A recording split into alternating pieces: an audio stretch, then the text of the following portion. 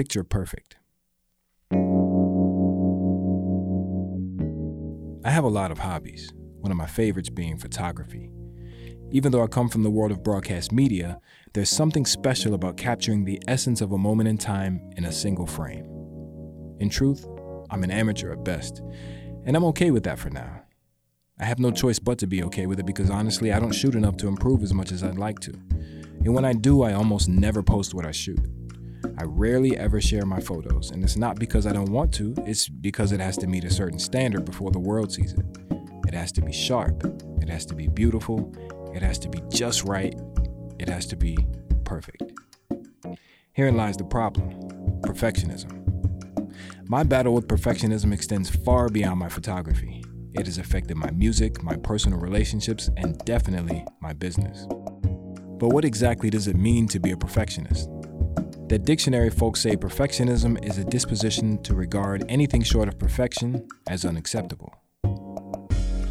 That's the definition by the book, but what does it mean to me?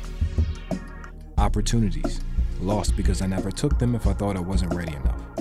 Time, wasted due to needless tweaking and changing something that was done a long time ago. Unnecessary anxiety after the completion of a project because I'm hoping nobody noticed that little thing that I could have changed that nobody but me would notice or even care about. Or ending a project before I finish it because it isn't working out exactly the way I wanted it to. But where does perfectionism come from? Everyone's different, so there's no single answer. It can come from things like fear of societal disapproval, fear of disappointing your parents, especially if one of them was also a perfectionist. Something more serious like OCD, or something really common like social comparison. And see, I think that one's a really big one. Social media has made it easy to compare our lives and our work to that of complete strangers. And in some people that can create a sense of inadequacy. Therefore, if whatever they're doing doesn't look as good as the infamous Susie Pants 87, it never sees the light of day. Here's another thing. Some people aren't all around perfectionists. Like me. Was I an academic perfectionist? Absolutely not. Was I a perfectionist at work? Nope.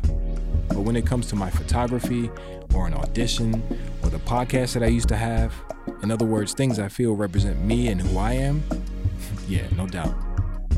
But what's wrong with wanting to get something right? Nothing. We should all strive for excellence in everything we do. However, the issue comes as the ego enters, delivering expectations instead of aspirations. When we expect to be so perfect that it brings us anxiety or fear, we have crossed the line between a healthy desire for excellence and dangerous perfectionism. So let me ask you, are you a perfectionist?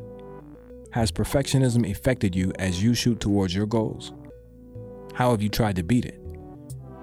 Beating perfectionism isn't easy, but it's just like beating any other fear. You just gotta hit it head on. So here are a few lessons that I'm learning that I hope will help me snap out of it. Number 1, just go. Sometimes you just gotta get going. Those of us who enjoy card games might have once used the phrase, you study long, you study wrong. In spades, that's just a slick way to say, hey man, just play your card, you're thinking too much. In the context of this conversation, it means overthinking leads to mistakes. Sometimes you just gotta play your card and see how it runs. It has been said that perfectionism is the mother of procrastination and the enemy of progress. To whoever said that, I owe you a drink. Number 2, set deadlines and hold yourself accountable.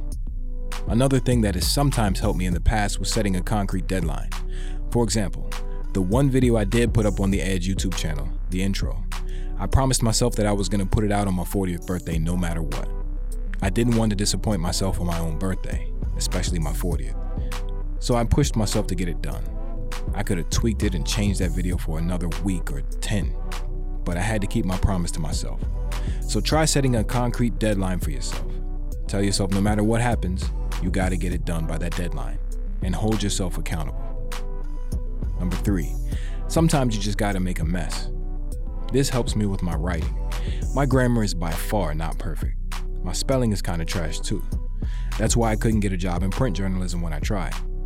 But when it comes to writing for myself, like an essay or a script or something, instead of trying to write everything perfectly right off the bat, sometimes I just like to write my thoughts without any corrections.